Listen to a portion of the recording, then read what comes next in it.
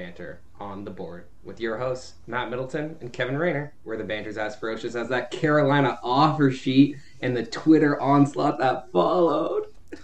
What are you talking about, man? $20 is a great signing fee. You know, that $6 million on the side, no big deal. Yeah, man, it's not like they were just trying to stick it to Montreal or anything. Oh, jeez, man, what a brutal signing. It's painful, Matt. The saga will continue for you. We'll roll back into it in a sec because there's some bigger names with some bigger implications that we have to discuss right now. The first and foremost, we got it wrong.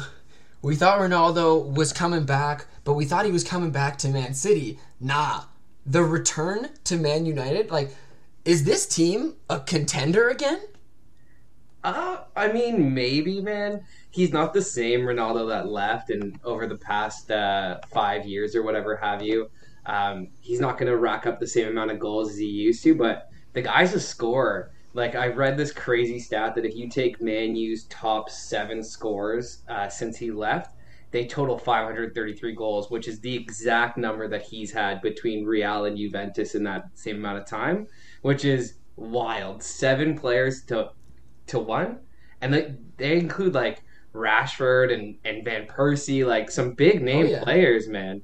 Crazy stuff. Good for him though. Exactly. There's no snubs in that comparison, and Ronaldo is a legend in his own right, and obviously he needed a change, and he's been across the pond. He's been kind of everywhere and done everything, so why not return, have another run through it, maybe become the savior to come back and maybe bring this team into serious contention again, because it's been a weird time in European football. I don't want to go too into it because it's still young. There's still a lot of time left in a lot of the competitions, but pretty crazy that we had all this thoughts and speculations and nowhere close. Yeah, man. I mean, we got the city right, Manchester. True. But we got the league. We got the league right. There you go. Wrong team though. Can't believe he's going back to Man United. Prodigal son returns, eh? Prodigal son indeed. But let's flip, Matt. Let's flip to the NFL to someone who thinks he has a new prodigal son, because Cam Newton is officially gone. He's been cut, or he's been asked to be cut, released. Yeah, the situation is still kind of boiling, but the Patriots, they're going in a different direction. Yeah, man. Well, it's definitely official that he's been released from the team. Nobody knows the real circumstances around it, if he asked to be released or if Bill felt that he couldn't provide stability in that backup role. The vaccine status, man, at the end of the day, that's what probably really cost him his job. Everyone thought he was going to be the starter. After week 2 preseason performance, he looked great. And then he misses those 5 days because of that COVID incident. He wasn't allowed to leave the facilities as an unvaccinated player. He paid the price for it. And now he's going to be a free agent. I don't know if a team picks him up, man. At 32 years old, a former league MVP, he's just not the same guy that he once was. His dominance was predicated on his athleticism, which has started to decline. He's never really developed into that drop back passer of, the Bradys, the Rodgers, the Mannings kind of mold. Okay. So he's banking on somebody picking him up or an injury happening and getting a chance to start somewhere. But they're going with Mac Jones, man. The second coming of Tom Brady, maybe? Apparently. They have a lot of faith in him. Belichick is like, yeah, you know what? Let's go young. Which I don't blame him. You know me. I like young players. I like potential. You got to take the risk sometimes, especially when the Patriots looked at what Tom Brady did last year. And Tom was like, hi, guys. Just over here winning championships. Don't mind me. You guys do you over there. They have to do something. And, Newton can be a force, and we've seen what he can do in the league. Reset, I guess. Take your time. If Mac Jones can be, I guess, the next coming of what we've all saw with what the Patriots had, why wouldn't you take the chance? Yeah, absolutely. I think the fact that they have a very good offensive line, their running game is strong. They're not going to need to rely on Mac Jones to kind of carry them and be a playmaker, and that's what he isn't. He isn't a playmaker. Right. He's going to be a guy who's going to get the ball out of his hands quick. He's going to hit his receivers with accuracy and timing, which is exactly what Bill Belichick's offense is all about. I mean, Brady built his career throwing to guys like Wes Welker and Julian Edelman out of short routes. Timing, accuracy, that is what Brady's calling card is. So let's see what they have in Mac Jones. I mean, worst comes to worst, they're a really bad team. They get back into the draft and they go after another quarterback. You got to see what you have in the kid, though, right? And he's coming from Nick Saban's offense, and Bill Belichick and Nick Saban are good friends. So it sounds like all systems are go for Mac Jones to have a good rookie year. His rookie of the year odds spiked super hard when he became the starter. Sure. So we'll see, man. I'm excited for the football season. No preseason games this week, but it's starting up next week, and we'll be talking about it every week from then on. Oh, for sure. And yeah, man, it's right. It'll be really interesting. The Patriots are in a situation that they have seen in the past can create the perfect combination, and that's what they're hoping for. And it could work out perfect for everybody, and Cam could go find a situation where he can run, if he can still run, and be a starter, because that's obviously what he has wanted, but time will tell. Time will tell. Yeah, man. Cam Newton can definitely still run. He showed it last year, but it's that low percentage of completion percentage that he has. Last year was pretty good, but still the low 60s is not where the elite quarterbacks are, and he's just not elite anymore. It is what it is. Okay, Matt, I'll let you go off again. It's time. We're back in the NHL. Let's talk about this offer sheet because I know that you are burning up inside. Absolutely fuming, man. When I saw that offer sheet, we were coming home from dinner at the in-laws, and I freaked out. It brought a lot of emotions and a lot of anger. There's anger towards the player, towards the teams, towards everything. I hated the media, Twitter onslaught, because it just made it seem like more of a revenge play. The more I've read about it, the more I've looked into it, the more I've thought about it. Keiki is an analytical player.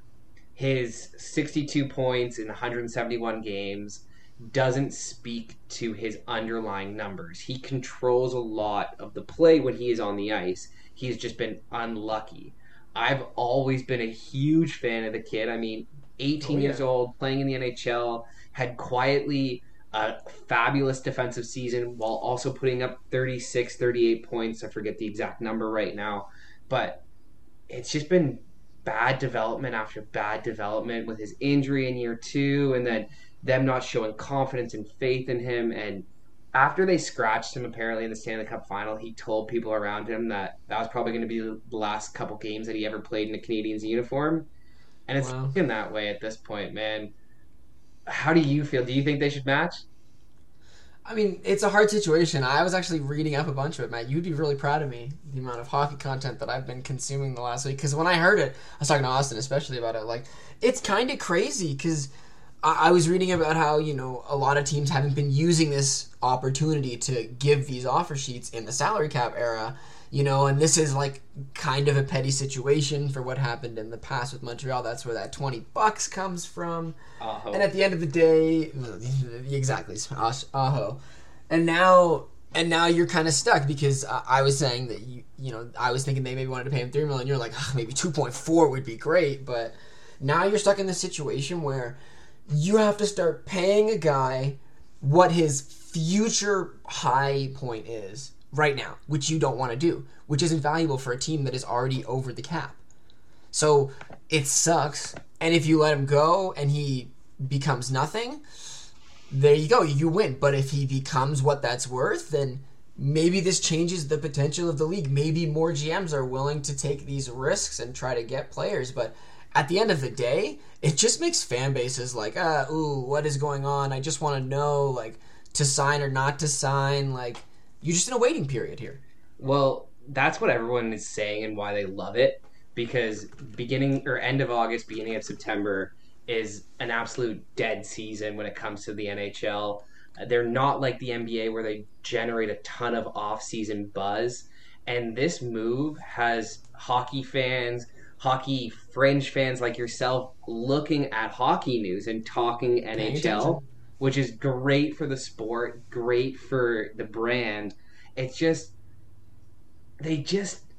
killed the offer sheet. Honestly, they made it so that it's so unpalatable for Montreal that not matching seems like a great idea because they will be stuck with at that 6.1. With an arbitrator next year, they might be able to potentially get it down to 5.85 as a qualifying offer, but that's if he rules in their Still. favor, and it's still a ton of money. Apparently, he even has a handshake deal with Carolina to for a more palatable 4-year or $4 million extension from the future from next year. So it really seems like he wants out of Montreal because of the mishandlings, because of them benching him in the Stanley Cup Finals, which he was out playing Eric Stahl, so there's no reason that he should have been benched over a guy like Eric Stahl. It's just brutal for me, man. At the end of the day, I think even though I love KK and I still think that he has the potential to be a low tier number one center in this league. So he would be a fabulous second line center on Carolina behind Sebastian Aho. I think that they have to let him walk because he's not worth that money today. I don't know if he'll ever be worth that money. It's a risk when you pay a player like that, and you're gonna have to keep him. I would take that first round pick and that third round pick. I would package it together with my own first round pick. They have, I think, a couple second round picks that they could also use. They also have multiple third round picks that they could use. I would try to jack up like 5 or 6 in the top 3 rounds next year, and I'd go to Buffalo. I'd offer some prospects, some high B-level prospects. Jordan Harris was a point per game defenseman in the NCAA. That's unreal. We could offer him, maybe even Jaden Struble, his player on his team. There's Josh Brooks. There's Jesse Yolenen, who all have high upside potential as prospects, and just see if they'll bite. They can't have Cole. They can't have my boy. That's it. That's the only rule. Obviously, man. And besides, if I'm going to package together 2 first-round picks, Cole is not going to be a part of that package. Cole himself is worth more than those 2 first-round picks. And so it can't include Romanov in that deal. That guy's going to be a stud. I guarantee it. And so when you get down to it, you're trying to pry Eichel away, who has damaged value. That would be my kind of understanding of the situation and how I would go for it. They're looking at Christian Dvorak, who's a great player in Arizona, but he's not going to be ever a top 15 center in this league. He just won't be. So he doesn't move the needle. Thomas Hertl, maybe in San Jose, we might be able to prime away, but again, it's going to cost you an arm and a leg. So I would go for Eichel again. I'm just torn, man, because I love KK. I'm so glad I didn't get his jersey, though. It's a tough situation that you're kind of sitting in because it's the controversy of the moment, and everyone's talking about it, and you obviously want to keep the player because you've liked what you've seen. Like, shout out somebody, if anyone's listening, go check out the board. Check out Matt's article. He wrote a great post about KK and why he thought that this organization was failing him. And maybe this is why he's so upset, because he hasn't felt respected and deserved. He's a third overall pick for a reason, right? He's supposed to be valuable, and this is why it's scary. This is why you don't want to let him go, because he could leave, have a new situation, and be like, sick, I can be me now, and all of that potential suddenly comes to form because he's not sitting there every night thinking, why am I here? Why am I playing? This isn't exactly the right situation, which is tough at the end of the day. Yeah, absolutely. I mean, he's had no consistency in the NHL when it comes to wingers. And besides his draft stock being third overall, which some people felt was a reach, he has pedigree, man. Like, at the U18 tournament, he led Finland to a gold medal, and he was a key player, if not the key player on that team that took them to the gold medal. He has proven it in the past that he can dominate his peer group. There was a reason he's been playing in professional hockey since he was a 17, 16-year-old kid in Finland. He's got that potential. He's got that stud status. And Montreal's really deteriorated his confidence. Sending him down to the AHL, not giving him proper wingers, making him earn all of his ice time. Every time he makes a mistake, you sit him back down. I mean, when Victor Mete got picked up by Ottawa this year, he actually made the comment that it's really nice to play in Ottawa because I can go out and play my game. If I make a mistake, I'm not going to get glued to the bench. Montreal has a reputation of doing that with their young players, and they need to find a way to stop. You have to live with the mistakes and go through the pains because they'll eventually grow into the player you need them to be and want them to be. I'm sad to see this happen. It was a perfect revenge move by Don Waddell.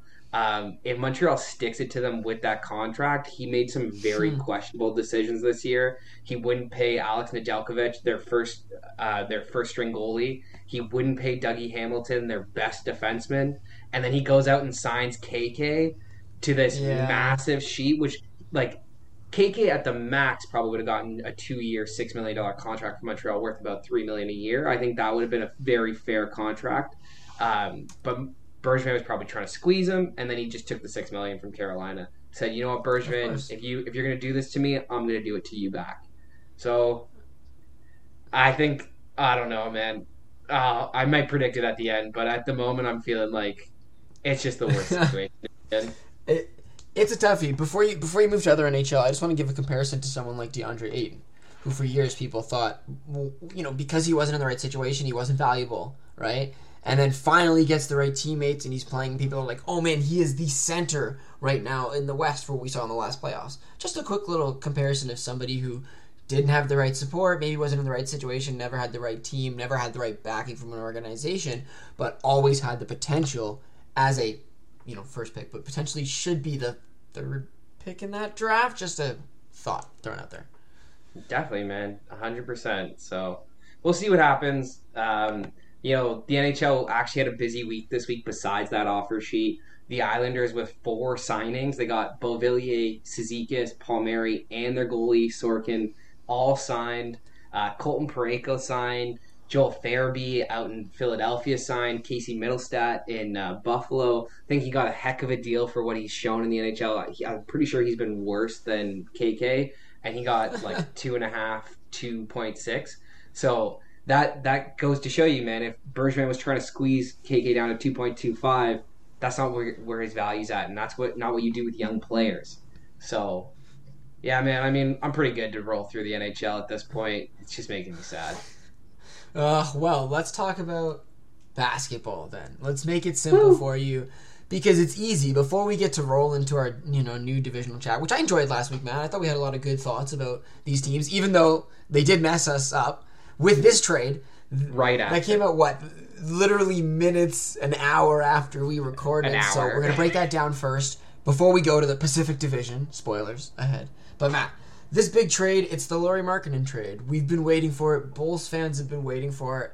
And at the end of the day, Bulls come out pretty good in this because the Cavs are now going to be paying Lauri Markkanen $67 million over 4 years, I believe it is. It might be a little closer to 62, I'm not sure. No, I think and we're 67. Going to have... It might be, yeah, exactly, 67, I think, which is a decent signing if Lowry can become what he's supposed to be. But I'm going to talk about it in a sec because the Cavs are weirdly tall at this point. But I think about Portland, the other team that got dragged into this. They gave up Derek Jones Jr., who's going to the Bulls, and they're getting Larry Nance Jr. back, who, sad that he's going to be leaving the Cavs as a fan favorite there. But Portland can definitely use him, considering the fact that Melo is no longer going to be part of this.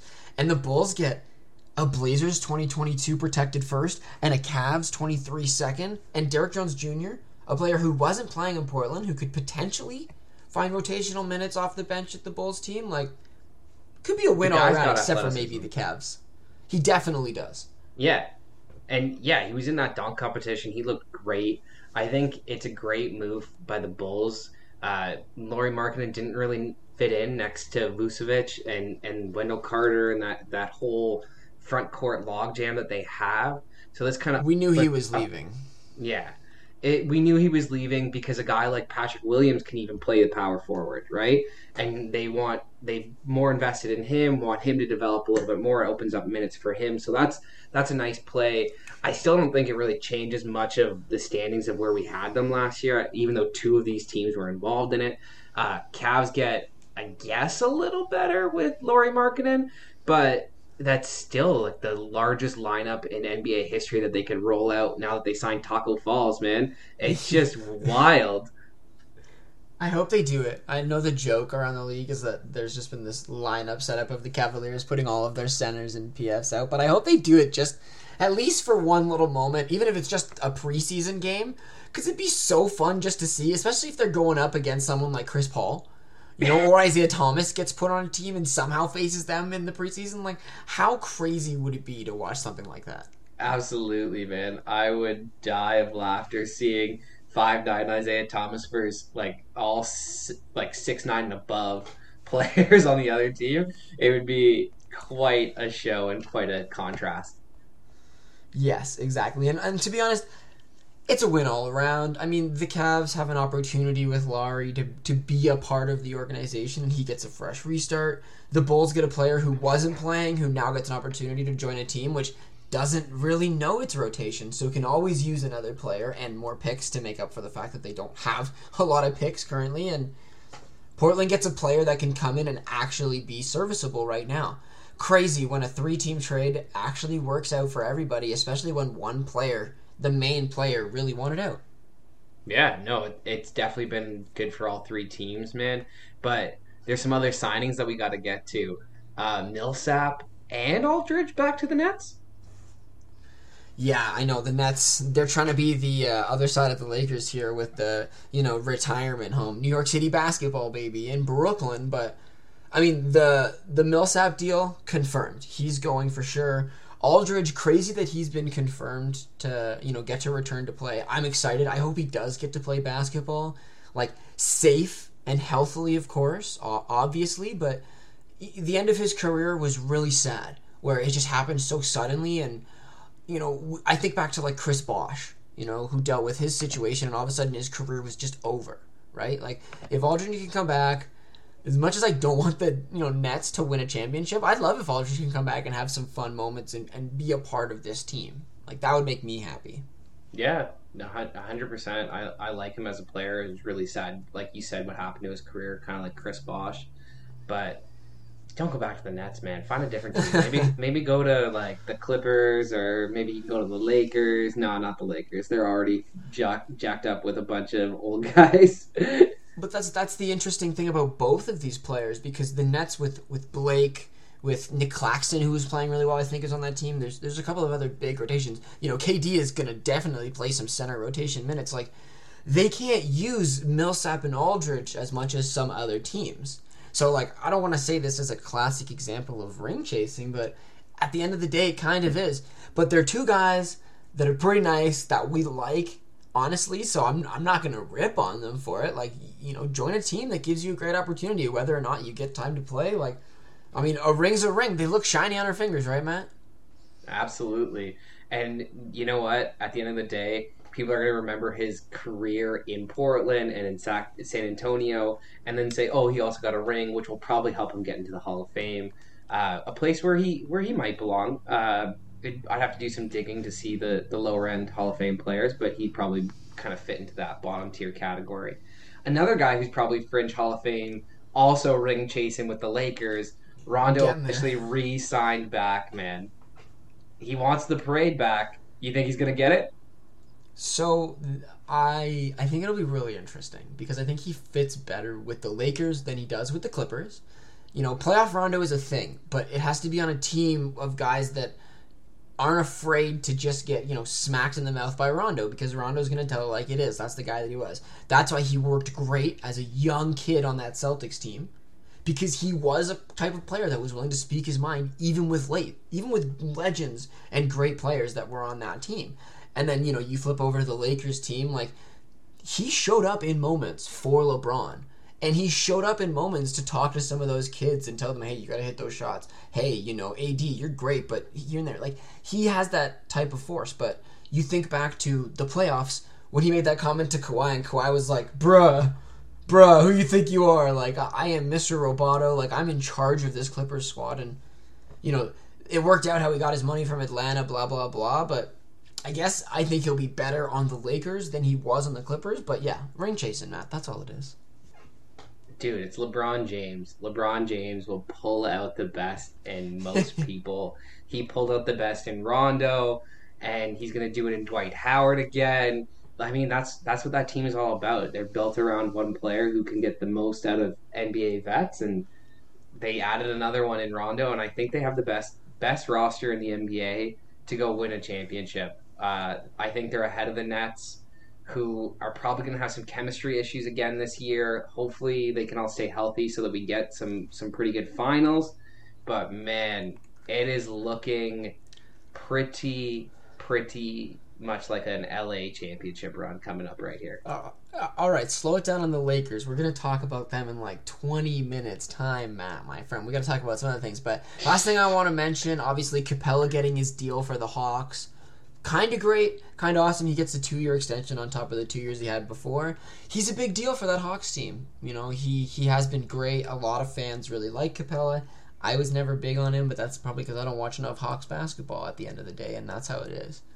Besides that, we'll talk about Simmons more as we break down these teams because there's no way he won't come up at the end of the day, because especially when we talk about the Kings in a second, I'm going to joke about Ben Simmons because that's where I think his potential destination can be. But Matt, let's roll into this division chat because I think it's time we talk about the Pacific. I joke that Ben Simmons is going to get traded to the Kings because, right, it'll happen in like an hour or two, right, when we finish this, because it has to happen if we're talking about divisions here. But where do you want to start when it comes to this Pacific division? Oh man, let's start at the bottom with that Sacramento team as it's constructed right now. I mean, you had Ben Simmons, maybe they bump up the ladder, but I don't even think that much. This is a murderer's row division, man. The Lakers, Straight the up. Warriors, the Suns, the Clippers, like those could be the top 4 teams in the West next year, and I wouldn't bat an eye. So the Kings are definitely in tough here. I think the craziest thing for me when I was doing my research is the player with the most win shares on that team was Holmes. Raekwon Holmes.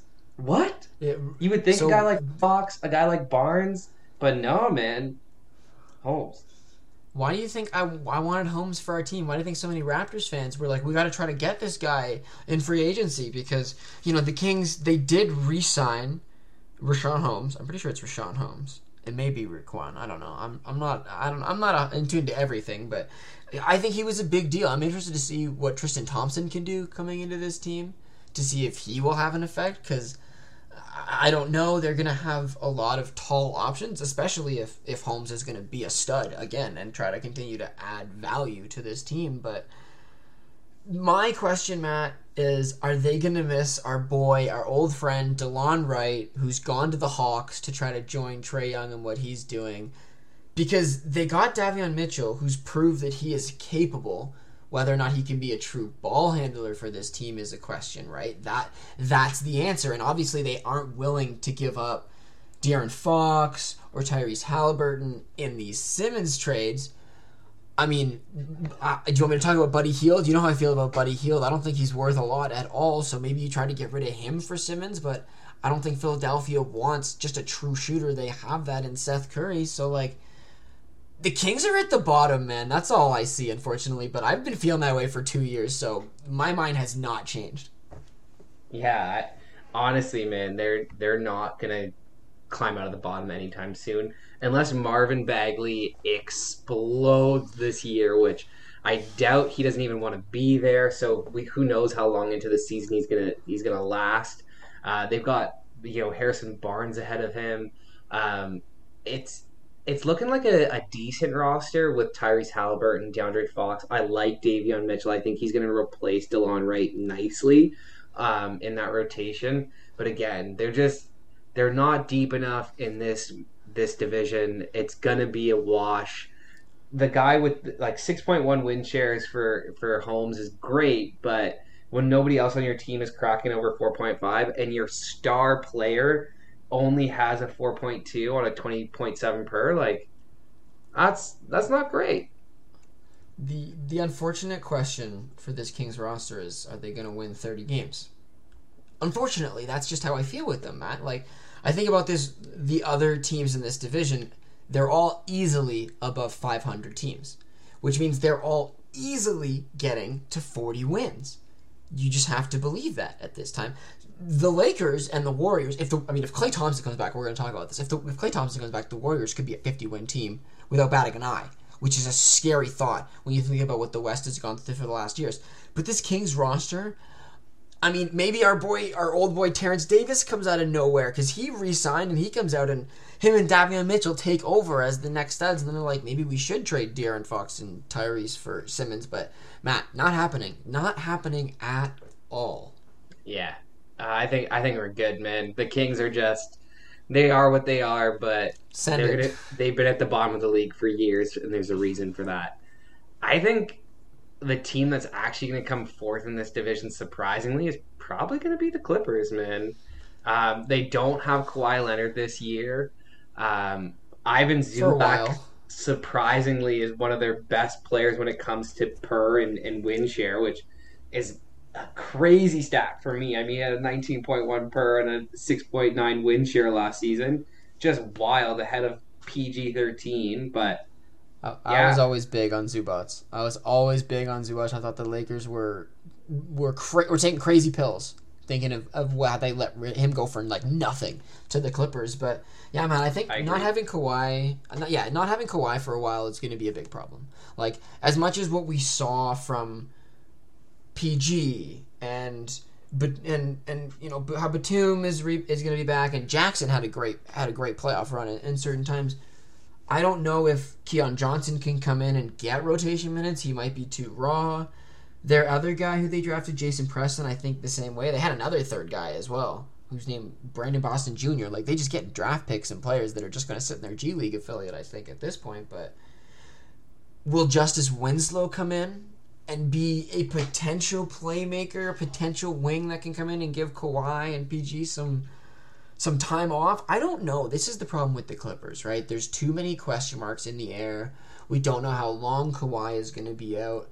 We don't know if PG can be the guy all year round. Like, I mean, maybe his playoff woes were forgotten about. The Clippers are just up in the air for me. And Matt, 2 years ago, we said, what is this team going to be?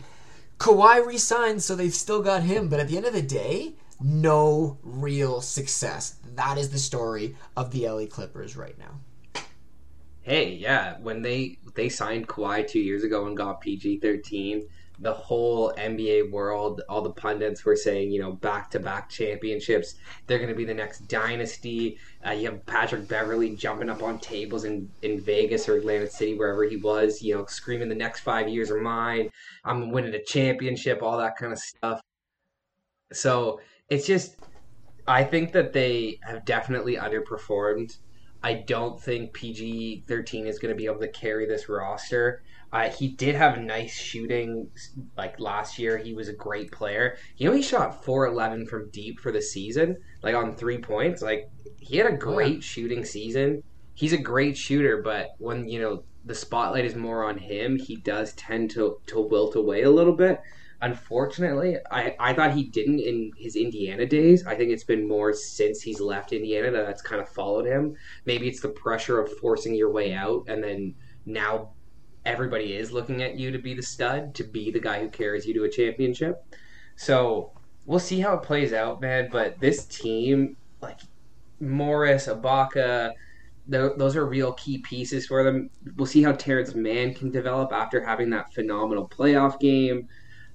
I don't see it, man. I don't see them being a threat in the West this year at all. And they haven't been the last 2 years with a fully healthy roster. So, Matt, stop giving away my spoilers for how this episode is going to end here, okay? Because I'm with you. Like, you know I love Ibaka. I hope that he can come back off the injury that he missed so many playoff games from and be something for this team, because, you know, I love Big Chef. Like, Mafuzi Chef is a legend. Like, come on, we all love Ibaka. But at the end of the day, you're right. I don't know about this Clippers team. And, yeah, PG, maybe it's a mental thing. Maybe he left and now he's got to be the man, and he's disappointed that he...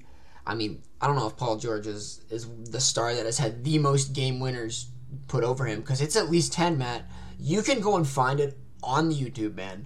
There has been at least 10 plus game-winning shots that have been put over Paul George. And yet, Matt, I bet he'd say at least half of them were a bad shot. I don't know, man. Maybe it is an issue. Maybe he's got something thinking on. He's a good defender. He's a great wing defender. He's one of the best in the league right now. But unfortunately for the Clippers, it hasn't worked out for them so far, and I don't have the faith.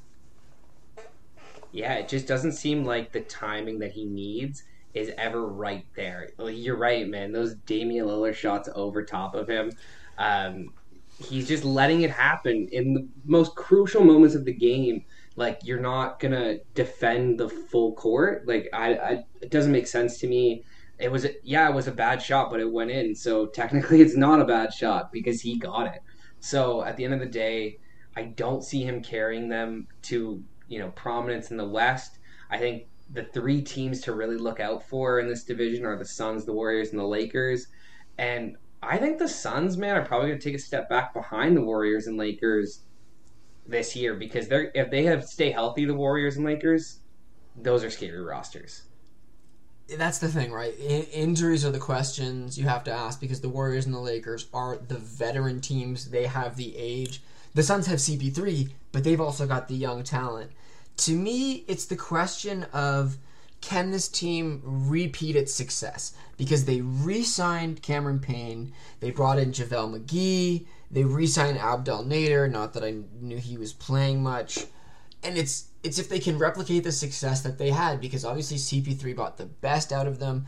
Devin Booker, while he was amazing in the playoffs, he still fell short in key moments, which was a big reason why the Suns unfortunately fell flat in the end.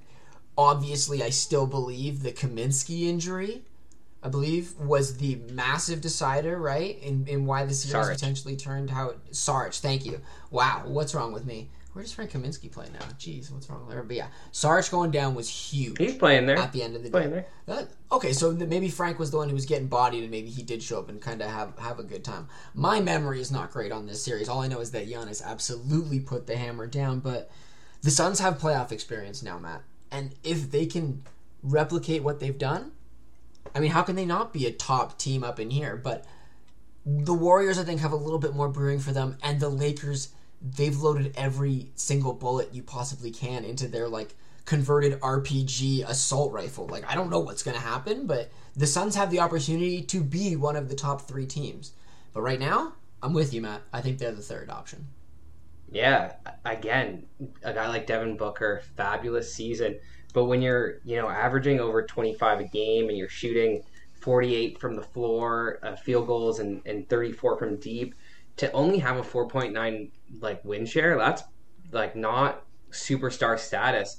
He had the lowest out of CP3, Mikal Bridges, and DeAndre Ayton. Wow. CP3 with the 9.2, Ayton with an 8.4, and Bridges with 8, which was very surprising for me. The guy had a fabulous season. He shot 54 from the floor on field goal attempts, 42.5 from deep, and 840 or 84% from the free throw line. Yeah, and so close to a 50-40-90 season for a guy who's starting to develop even more. He's still young. I love what he did in the playoffs for them. He was a key contributor. A guy like Jay Crowder, Cameron Payne, both having fabulous seasons for them. Both guys that I told you about a year ago, like when they signed Jay Crowder, I knew he was going to be big. I had a lot of confidence in Cameron Payne. Cam Johnson, for this team, another player who I'm pretty sure has showed up. Like, the Suns are good. That's what you have to remember, is that there's a lot of talent on this team. That's why you said at the beginning, Matt, that there are 4 teams that could be the top 4 teams in the West, depending on how it plays out. Now, let's not forget about the Jazz. They're not in this conference, but I forgot about them last year, Matt, and I have to remind myself every once in a while not to forget about them this year, because having them out of the playoffs, for shame to me, for shame. But yeah, Matt, Suns, I don't know. I have a lot of faith in Ayton. I hope that his playoff experience can show through and he can continue to develop, because he has now been the farthest in that 2018 draft. Good for him. Absolute legend himself. And time will tell with this Suns team. I hope for Monty too, because he had an absolute great run as a coach. And he is a true, from the heart coach. And I'd love for him to have another opportunity to compete at the highest level. Yeah, I would love to see the Suns team run it back. I unfortunately don't feel like they're going to be able to run it back at this point, which is kind of sad. I think Ayton is going to take a step for sure. I think having CP3 as a mentor is really going to help him out and help him develop into an all-star level caliber center. He might even turn out to be one of the best centers in the league in a few years by the end of this whole thing. And they do have so much talent on that roster. A guy like Devin Booker dropping 72, CP3 getting his bag and coming back. He was a true general leader of that team. So it's tough to see them, go from second in the West, second or third overall in the entire NBA, to take a step back. But it's just where it's going to play out, man. Because when you have a team like Golden State, who's getting Klay Thompson back, adding to what they already have, and Curry, Wiggins, Green, and Wiseman, it's going to be tough to beat them on a consistent nightly basis, man. I think Golden State's going to have a monster year. Everyone was saying, they're not out of title contention yet. I think they're going to prove it this year that they are definitely still in the title contention. My favorite part about Golden State is that straight up they are the biggest coin flip in the league. But the coin flip isn't playoffs or no playoffs. It's championship or like second round out. But they're a coin flip that way, because if Klay Thompson comes back and he's 85% what his past was, and what we saw from Steph Curry being the scoring champion from last season, come on. How can you not believe in this team? They drafted Jonathan Kuminga and Moses Moody at 7 and 14, two of the biggest projects in the league potentially, but also how often have we potentially seen a random project come out and show up as the 4th, 5th, or 6th option? Which is what Golden State is asking of this team, right? So, while I want to believe in this team and what they can do, I mean, they got Iguodala back. We all love having Iguodala on a team. He's going to, shoot down the aliens when they've got the death beam up. But at the end of the day, the Warriors are a big coin flip. It's whether or not Klay can still be Klay, and whether or not the farm might get traded, if Wiggins can be Wiggins, because I think he's really enjoyed being a second, third, fourth option behind Steph Curry. And if Klay can come back, again, I'll say it 100 times. If Klay can come back, Golden State is a top 3 team in the West. No problem. Yeah, I think you hit it right on the head, man, that they are the biggest coin flip in the NBA in terms of where they can compete. I mean, their floor is missing the playoffs, and their ceiling is a championship. Guys like Klay Thompson coming back, you're right, 85% of Klay Thompson. He was never necessarily that athletic. Yes, he's an athletic guy. He's in the NBA. He's like 6'7", 6'8". Like he's definitely a true athlete. But at the end of the day, what he's known for is dribble, shoot, catch, shoot. Like, what was that? Like the 43-point game or whatever he had in like 3 quarters. He had like how many dribbles? Like 5 or something throughout the whole game. So he doesn't need to handle the ball. I'm pretty sure he had something like, he had some, they say it was 23 points on like touching the ball like 6 times, 7 times. Like, without taking shots, basically. Yeah. Klay is ridiculous. He reminds me, I'm going to nerd out on you for a second, Matt. He reminds me of a guy from, like, ancient Super Smash Bros. Melee history who was, like, the greatest doubles secondary player ever, but, like, never won singles tournament because he just wasn't in it. But if he was there to, like, support his boy, like Steph Curry, like, they were the best in the world. And that's what Klay and Steph were for the longest time in terms of their shooting and how they became that Golden State dynasty. Like, as much as Kevin Durant came in and secured those championships for them, it all starts with the Splash Brothers at the end of the day. So if Klay comes back, they are an absolute threat, no questions asked. Yeah, and it sounds like they're out of the Simmons trade, which is, probably for the best, man. Yeah, at this point, just roll with what you have. You have your championship core in Draymond, Curry, and Thompson. Wiggins and Wiseman are nice pieces. I think that the drafting of Kuminga and Moody, as good as they are for young players, they're more of developmental prospects. So what's going to happen is they're going to watch these guys and hopefully learn from them. And I think usher in a new era of Golden State Warriors basketball. But I don't know if they're going to help them enough to get to the championship level. I think the championship level team in this division and the team that the whole NBA should be worried about are those Lakers, man. Because at the end of the day, they have LeBron James, they have Anthony Davis, They have Russell Westbrook, who averaged a triple double last year. I mean, that was the third time in what, 4 years, and nobody even talks about him. Jeez. My favorite part about that, Matt, is to get you even more excited. Look at Russell's teammates in the years that he's been getting these triple doubles. Like, obviously Russell is a stud, but think about how absolutely effortless a player like Russell Westbrook is going to be able to get 10 assists on a night when you have guys like LeBron James, like Anthony Davis, when Carmelo is going to come in and probably hit more threes just like LeBron than he has in other careers. Like, this team has stocked up on so many studs, so many old names, so many, like, people are calling it what, the retirement home, the LA Lakers retirement home with some of these names. Like, I love that they re-signed Taylor Horton Tucker. I'm hoping he's like the young stud that can come off and be some energy. But I mean, missing Kuzma, not a big deal. Unfortunately, sorry, Kyle. Like, Not at all. You were the kid that nobody wanted to trade for. That's why you were still on that team. You got your ring. You got your ring though. Come on, man. You got your ring. Obviously, missing Montrez is going to be a big deal. Yeah. KCP, while we joke about him and how we don't think he ever had value, I mean, he hits threes, and that was important for this team, so he'll be missed. Alex Caruso, as we discussed last week, I think will be an immense loss, but the Lakers have been able to fill his situation with Russell and yada, yada, yada, with Rondo now as well, which will be interesting. But yeah, and Wayne Ellington. Yep, exactly, but missing Schroeder as well, like, I mean, I was joking about his donuts.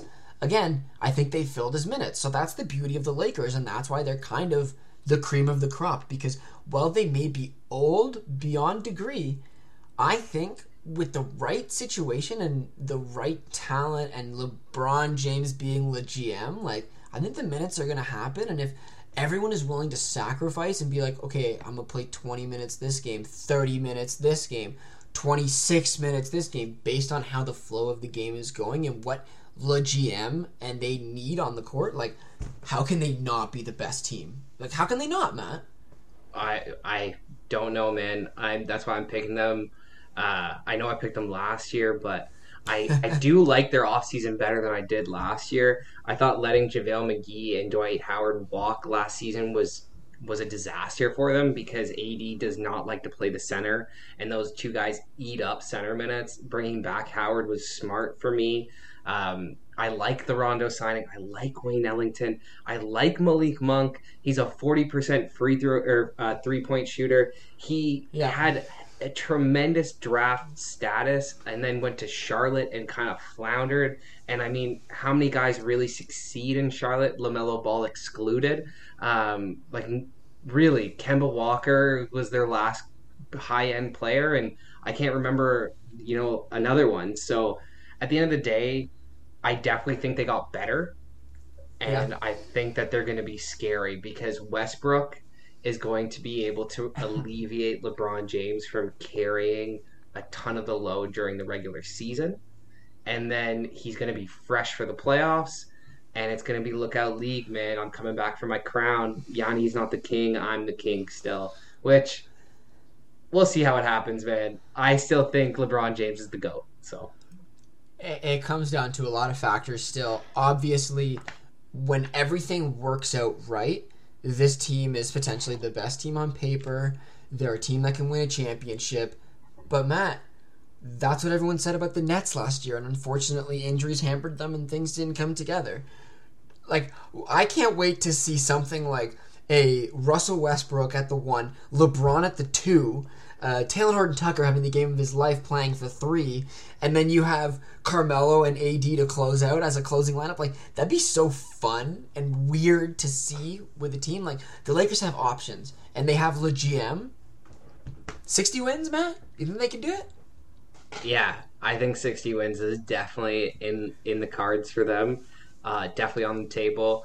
I like the lineup of, could you imagine rolling out Westbrook with LeBron, AD, and Dwight Howard out there? That's 4 surefire Hall of Famers. I mean, none of them... Melo shooting as well. Oh, yeah, man. You add in Melo into that lineup, that's 5 Hall of Famers.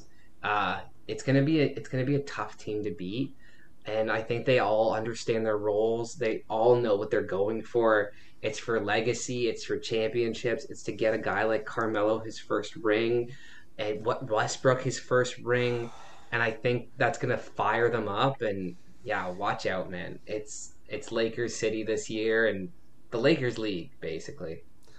I would love to see them be healthy. To be honest, I would love to see everybody healthy. NBA, if you could just turn off injury sliders this season, I would be really happy because we got a lot of great teams and a lot of great situations that can come together and give us great playoff basketball. Because, Matt, that's what you and I want. That's what the fan base wants. That's what we all love to see at the end of the day, is the best players in the world playing one of our favorite sports at the absolute top tier level. So come on, LeBron, stay healthy. Russell, do what you gotta do.